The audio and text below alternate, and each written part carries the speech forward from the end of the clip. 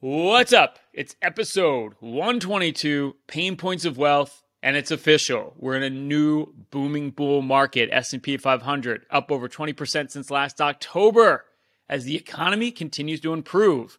Inflation coming down, job market remaining strong, yet wages are growing at a slower pace. It's almost like a Goldilocks scenario. Well, we're going to give you our 2 cents. We're past the debt ceiling now. We're looking into the future. Bob and I are going to read the tea leaves and tell you exactly what we think is going to happen in the economy. And today on the tipping point, we're going to talk about those gray areas that you have to make decisions on when it comes to your financial independence, that you've got to make the right decision. We're going to help you make the right decision. Check it out. We have a phenomenal show.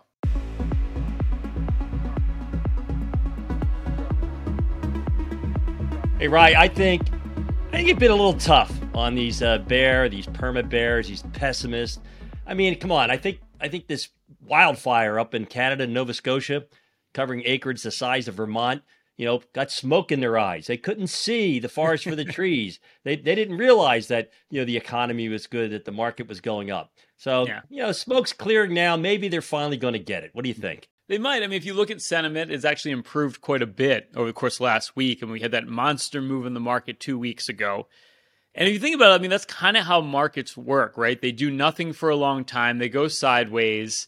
There's a lot of consternation about what's going to happen in the future. And then bam, right? Just like that, you get a huge melt up in stocks. In fact, like small caps, which we mentioned on the show recently, were up like 5-6% over 5 days. Like you can't time those moves. And that's why it's so hard to be an investor, is because when markets move, as you like to say, Bob, they don't settle down, they settle up. It happens so quickly that you miss the boat if you're not already invested. And we talk about that ad nauseum, but market timing is treacherous. Market timing is really treacherous, and it's so confusing because you could get everything right about your positive or pessimistic view, and the market will view it differently, right? I mean, you hear about a slowdown and all the things that are happening in the economy, why the market can't go up in the face of the Fed raising interest rates, why inflation's still too high. But meanwhile, we have the highest capital spending we've ever had in history, right? All these bills that have been passed by the government that are providing funds, to reshore manufacturing. Manufacturing is making a huge comeback in our country. All these locations have already been locked down, and that's not even reflected in the numbers yet, right? So, you have a big tailwind for the economy that nobody's talking about. No, they don't. And, we talk about productivity as well. And everyone's talking about AI, which I don't want to talk about AI at all because I'm just tired of hearing about it. Like, oh my God, Bob, we're going to use technology to produce, to better our productivity. Isn't that just like the history of mankind? It's kind of like, it's like the icing on the cake. I mean, you look at some of these mega tech stocks that everybody's talking about that just had this big recovery rally after a huge decline last year, but they bottomed in October. You know what also happened in October, right? They started laying people off. Like Meta laid off 10,000 people. You know how much productivity that brings, how the profit margins that brings to the bottom line? They made the moves, to improve their productivity and their profit margins, and the stocks took off. AI is just kind of like icing on the cake as far as I'm concerned. I think it is. And I mean, obviously longer term, sure, of course, right? We're going to have more processes that are automated where you don't need a person to do it, whether you call into one of these call-in centers, you don't need people to do it anymore. It's going to be artificial intelligence. All that stuff makes a lot of sense. But I think what's right in front of us is people are going back to the office. Every day I read in the journal that more companies are making people go back to the office. Well, that adds a lot to productivity because believe it or not, Bob, it's shocking.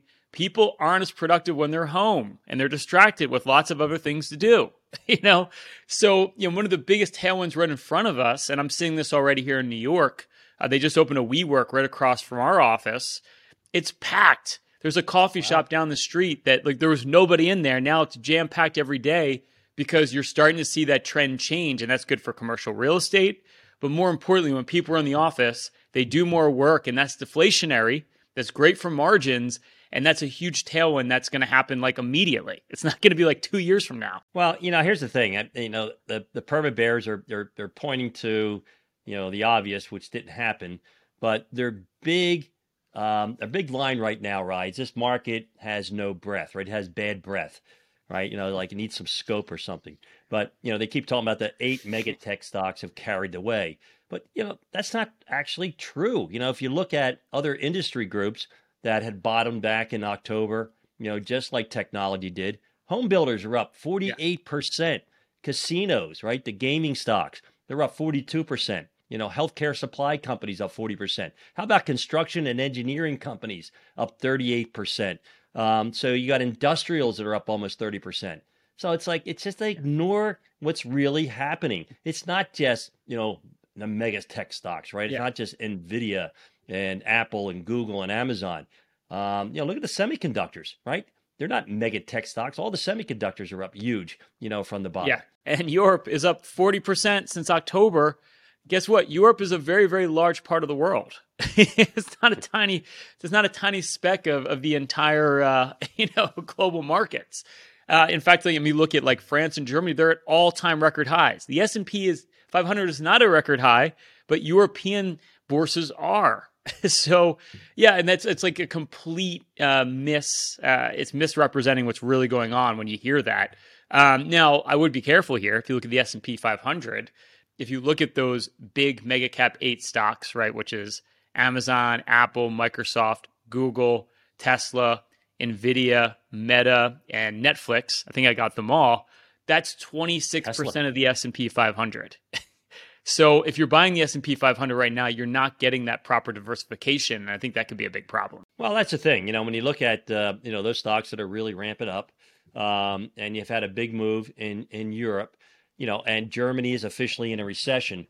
Again, that's why it makes it so hard to be a good investor, right? It's so counterintuitive. Everybody predicted Germany was going to be in a recession. What they didn't predict was their stock market would go to an all-time record high. So, the market's forward-looking, right? And you can't predict what's unpredictable. You can't know what's unknowable, right? You don't have a crystal ball. And when you try to, oh my goodness gracious, you screw it up.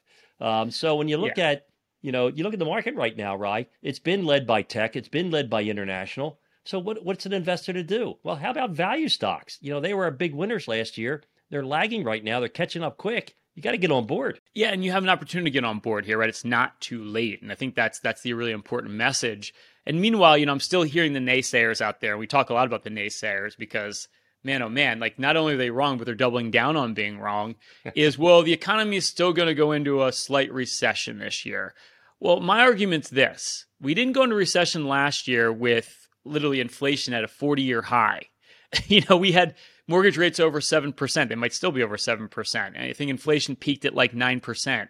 Now inflation could be 3% by the fall. You look at credit conditions are starting to ease a little bit. Interest rates are starting to cool off a little bit. So why are we going to go into recession now when economic conditions are more favorable when we didn't go into recession when economic conditions were way less favorable? That makes no sense at all. Well, here's something that is a dirty little secret. The household wealth just hit 149 trillion. Now it's not an all-time record high. It's down, from a couple of months ago, but 149 trillion dollars, right? We're the wealthiest that we've almost always have ever been in history. And I put that in perspective. You go back to the dark days of 2008, 2009 when you had the great financial crisis. We were only at $70 trillion in household wealth. We're at $149 trillion in household wealth right now. And that's with real estate down, right? Wait till real estate starts to come back, which it will. That's just with the stock market going up. So, there's a lot of wealthy people out there. A lot of them are my friends, right? They're retired. They're laughing at me, for doing this podcast while Chris traipses around Europe. You and I have to work. What's up with that, by the way? I'm used to it by this point. I'm used to it. Yeah. The baby boomers are spending, right? You've got, they have a lot of wealth, right? They're going out to dinner. They're, they have health issues, so they're employing the health industry. And that's one of the reasons why we have a lot of demand for service industry jobs. Our baby boomers are just like spending like crazy. Go baby boomers. Yeah, baby boomers love to spend. I think that's the sun rises in the east. Baby boomers love to spend. They have 55% of the wealth in this country. And even, look, the disparity of this wealth in this country is a big deal. It is a problem. But if you look at the lower income earners, they're seeing their income go up the most since the pandemic. Now, of course, there's still a big gap to fill in there, but that's really important because those lower income earners are now making a lot more than they used to, even above inflation, which is great for consumer spending. That's great for the overall country, and no one's talking about that. So There's definitely problems. It's not all rosy. And look, you can just watch all the financial media channels, get all the negative news. We just want to highlight here there's a lot of positives going on.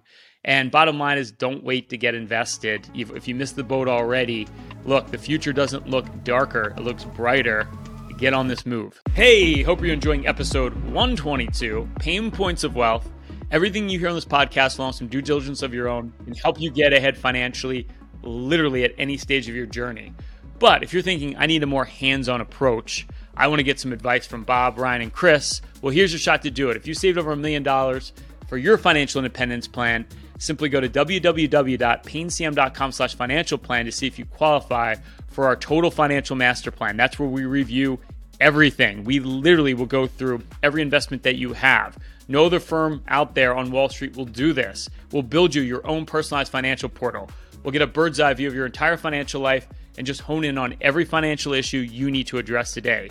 Whether it's an income plan for retirement, how are you going to live off your portfolio? How do you take Social Security? How do you factor in inflation so you don't run out of money? We're going to look at diversification. Has your portfolio been all over the place as markets have been extremely volatile? Or have you been just sitting in cash, paralysis by analysis, trying to figure out what to do? We put together a full investment game plan, show you how to grow your wealth, but most importantly, protect it over the rest of your life.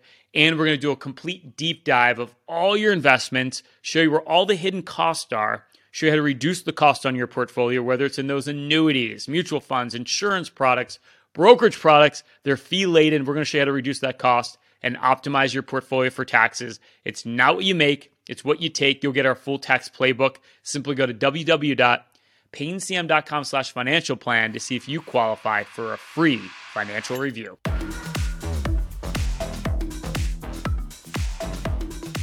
All right, it's a tipping point. This is where we pinpoint the pain point having the biggest impact on your wealth right now.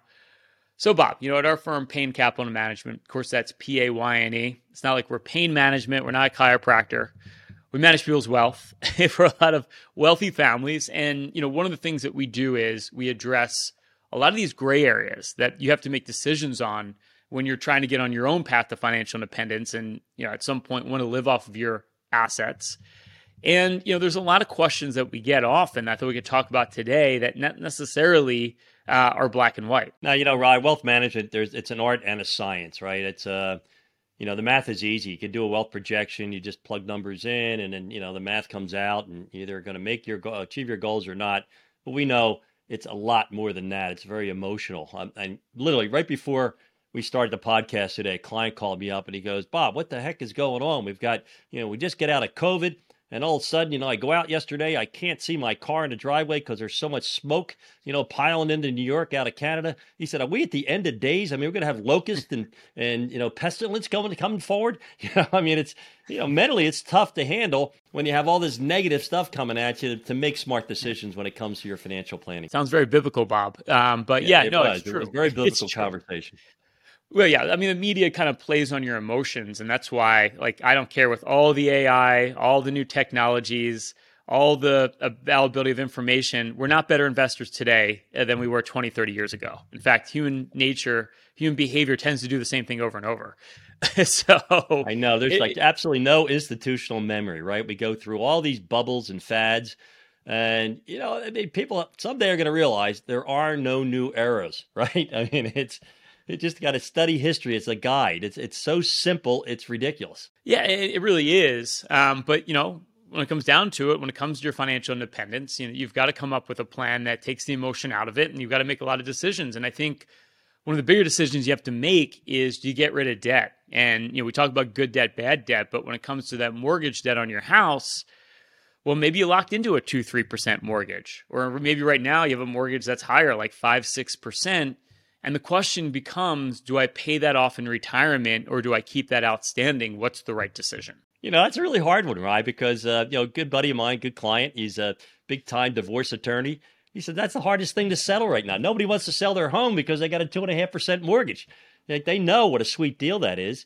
But, it comes to, it's really a personal decision, right? In a lot of cases, when we're making wealth projections, our clients can keep the mortgage, because they're making a better return on their financial assets, or they could pay it off. And I think it really comes down to how you handle your debt emotionally. If it keeps you up Yeah. at night knowing that you have a mortgage, right, that you don't own your home, well, I'd say, pay that off right away. So again, it comes down to numbers, but that's really an emotional decision. Yeah, and I mean financially it makes sense, right? If you have a 3% mortgage, you get a 5% treasury right now, well, you probably don't want to rush to pay that mortgage off. But to your point, it's just like, do you want to have that monthly payment in retirement? And a lot of times it's like it's not going to change your life. Maybe just pay it off if you have better peace of mind around that. The other question is right now is where tax is going to go. And, for all intents and purposes, we actually have relatively low taxes based on history. And Bob, last time I looked, we have a really large debt here in the US. I don't know if you watch the news, but apparently, it's in the tune of over $30 trillion. Well, yeah, I So do watch the news, right? And they tell yeah, me every night, really, really doesn't matter. Don't you listen to these yeah, yeah, politicians? You know yeah, what? You know, if, we'll just print more money to make up for it. I yeah. mean, that's I think that the ultimate financial conundrum is what we're going to do with this debt. Yeah, I Right. think chances are you're going to see rates, tax rates go up if you have to make a bet. But it's amazing how every year they screw with the tax code. It's always changing, ever changing. I mean, right now we've got a $12 million unified credit, for state purposes that sunsets in 2 years, back to 5 million. I mean, it's you got to pay attention because the rules change, and if the rules change, you've got to adjust accordingly because, as you always say, it's it's not what you make, it's what you take. Right. So, I mean, the bottom line is taxes could go up from here. I know it's hard to believe that. Actually, it's not that hard to believe. So, one thing you want to look at right now, we talk about this a lot, is your retirement accounts could be ticking tax time bombs. If you put a lot of money in True. your 401ks, IRAs, well, at 72, actually 73 now, you have to be forced by the IRS to take that money out and pay taxes on it. So it may make sense before you turn 73 to start converting that money now to tax free. So, again, it's a gray area, something you want to talk to your accountant, your financial planner about. But these are the kind of moves you want to think about today while taxes are relatively low. Now, that makes a lot of sense, right? Like it's a known, right? You know what your taxes are. You know when you're going to push yourself into a marginal bracket. So you have room, whether you're working or not, to probably make some moves. And a Roth conversion, I think, has always been like a brilliant strategy. I'm kind of surprised that that rule is still in the books, right? We're still doing backdoor Roths for everybody every year who qualifies. We encourage all of our clients to do Roth conversions on an annual basis. And it's just amazing when you think about, tax-free forever. I mean, that's just, Yeah. that's like music to my ears. I mean, optimizing the taxes on your portfolio is huge. And most of us just don't take the time to make those simple tweaks that could be like hundreds of thousands of dollars that you don't pay in tax, but you're not paying attention. It's crazy. The other gray area is when do you take Social Security? And I think a lot of rule of thumbs, I can say it rule of thumbs, I think a rule of thumb for people is I'll just wait and take it later because the benefit's higher. Well, if you're at full retirement and you don't want to wait to age 70, a lot of times the argument would be to take it earlier because we don't realize is if you wait to 70 to take that benefit, that's 4 years that you gave up of taking a benefit. It could take you to age like 80 before you break even taking it later. And my question always is, Bob, like, how lucky do you feel? How long are you going to live? Do you know? Yeah, and I think that's something that I've learned over 50 years, Rye, of working with people is that not everybody thinks the way I do, right? It was kind of a shock to me, but you kind of you look at your future, you look at the current environment, through the lens of what you grew up with, right? So some of my clients' parents, grew up in the Depression, and that had a big impact on how they think and how they view things. So I think it has a lot to do with your emotional makeup when it comes to investing, how you feel about the future. Really makes a difference on whether you should claim your Social Security early or a little in the middle or late. Depends on your confidence in your investment strategy and your investments abilities. So there's always a lot of different ways to claim it. Don't follow a rule of thumb. You should work with us or a financial advisor to look at the different strategies because we can work numbers out. And it's a lot easier to look at numbers on a paper than to make an emotional decision. Like, am I going to live to 70? Am I going to Yeah. live to 90? Nobody wants to talk about their own mortality. I certainly don't. Yeah. The other question too is that we're seeing a lot right now is like, look, healthcare costs are a big deal in retirement. We're living longer, retired longer. And if you're getting to your 50s right now, a big question becomes, do I take out a long-term care policy? And this is a gray area because you know what? Some of these long-term care policies aren't terrible, and they are worth looking at. But for a lot of you too, you might just be better off self-insuring. And the question is, a lot of times, am I going to invest the money better than the insurance company's return on that long-term care policy? And I will say this is not a black and white issue. Depending on your situation, it might be better to self-insure. It might be better to get that policy. But I would say this, when you're in your 50s, you should start thinking about that. Don't wait, because then the premiums become cost prohibitive when you get into your later years, like your 60s and 70s. Yeah, right. Call me cynical, but as I get older, it seems like the insurance companies always win. I mean, are you getting that impression? I mean, just take what's happening in Florida. We had a couple of hurricanes. So what are the insurance companies doing? They're all leaving, right? It's like, okay, we made a lot of money here. We don't want to pay off claims. We're just going to go. And I saw that happen with a lot of long-term care policies. The insurance companies just fold their tent when it no longer seems to be a profitable opportunity for them. So I think you got to explore all the different avenues. I think that's really good advice. You really do. And always be careful with insurance. The insurance agent's not your friend. I know I'm generalizing here, but be careful, because they can also jack up your premiums year after year. So, these are all the important issues you have to address. And you have to start thinking about them. The sooner the better. And again, there's no right answer, cookie cutter for everybody. It's got to be unique for you. And that's really when it comes down to good planning, is don't take the rule of thumb. Figure out what's optimal for you, not your neighbor, not your brother, not your sister, because financial planning really is something that's got to be customized and unique.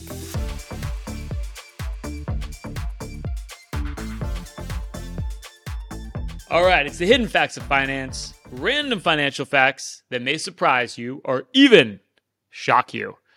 All right, Bob, at 8.7%, Saudi Arabia recorded the fastest GDP growth in the world last year among all major economies, according to the IMF. In 2023, it's expected to be another lucrative year for the world's biggest oil exporter. The UAE was just behind at 7.6%, and Qatar grew at 4.8%, its fastest rate in nearly a decade. Sounds like oil-based economies are running pretty hot, Bob. Yeah, they are, Ryan. They probably will for a couple of years. I know we're gonna move to a more green future, but it's not going to happen tomorrow. And I think it's a lesson learned. A lot of people abandoned investment in the oil industry and missed out on a great opportunity for good returns. But I think Saudi Arabia clearly sees the handwriting on the wall. It's why they're moving into a lot of different areas like Live Golf. Right? They just merged with the PGA. They need to, find different ways to generate revenue for their economy, because at some point in the future, oil is not going to be the answer. Yeah, apparently they're building their own kind of Dubai over there as well. So might be fascinating to see. You might be doing your next vacation in Riyadh, Bob. I don't think so, buddy. All right, Bob. Hendrik Bessenbinder's work, I think I said that right, found that just 86 companies accounted for half of all the gains in the stock market since 1926. Bob, that's 86 companies. Crazy. All the wealth creation in stock market since then can be attributed to around 1,000 of the top performing stocks, which was just 4% of the total. That's like picking a needle in a haystack, as they say, Bob. Yeah, Ryan, I think that the folks on these financial news channels should read that study, because all they do is push individual stocks, right? And you got the greatest investors in the world, like Warren Buffett, who claims he's invested in 400 to 500 companies and 10 worked out. You talk about Peter Lynch, who used to run the Magellan Fund. He said 6 out of 10 stocks are going to be losers. And in this study, it showed that the majority of stocks that have been publicly traded since 1926 underperform a T-bill. So, you can't beat the market. Why try? The greatest minds in the world can't do it. This study shows that it doesn't happen anyway. When's people going to get the message? I mean, yet there's networks like CNBC that are on all day talking about picking stocks to beat the market, yet it's like going to the casino, I guess, right? It's the dream of winning, but they're not building these multi-billion-dollar casinos because it's in your favor. So yeah, and they don't give you free drinks when it comes to the stock market casino either. So that's just plain wrong. Yeah, it is wrong. We should start giving free drinks. As we. I think so, right? I think that maybe that'll increase our marketing effort. Hey, something about our next marketing meeting. All right, Bob. Last stat here: with 1.4 billion people and counting, India will soon dethrone China as the world's most populous nation.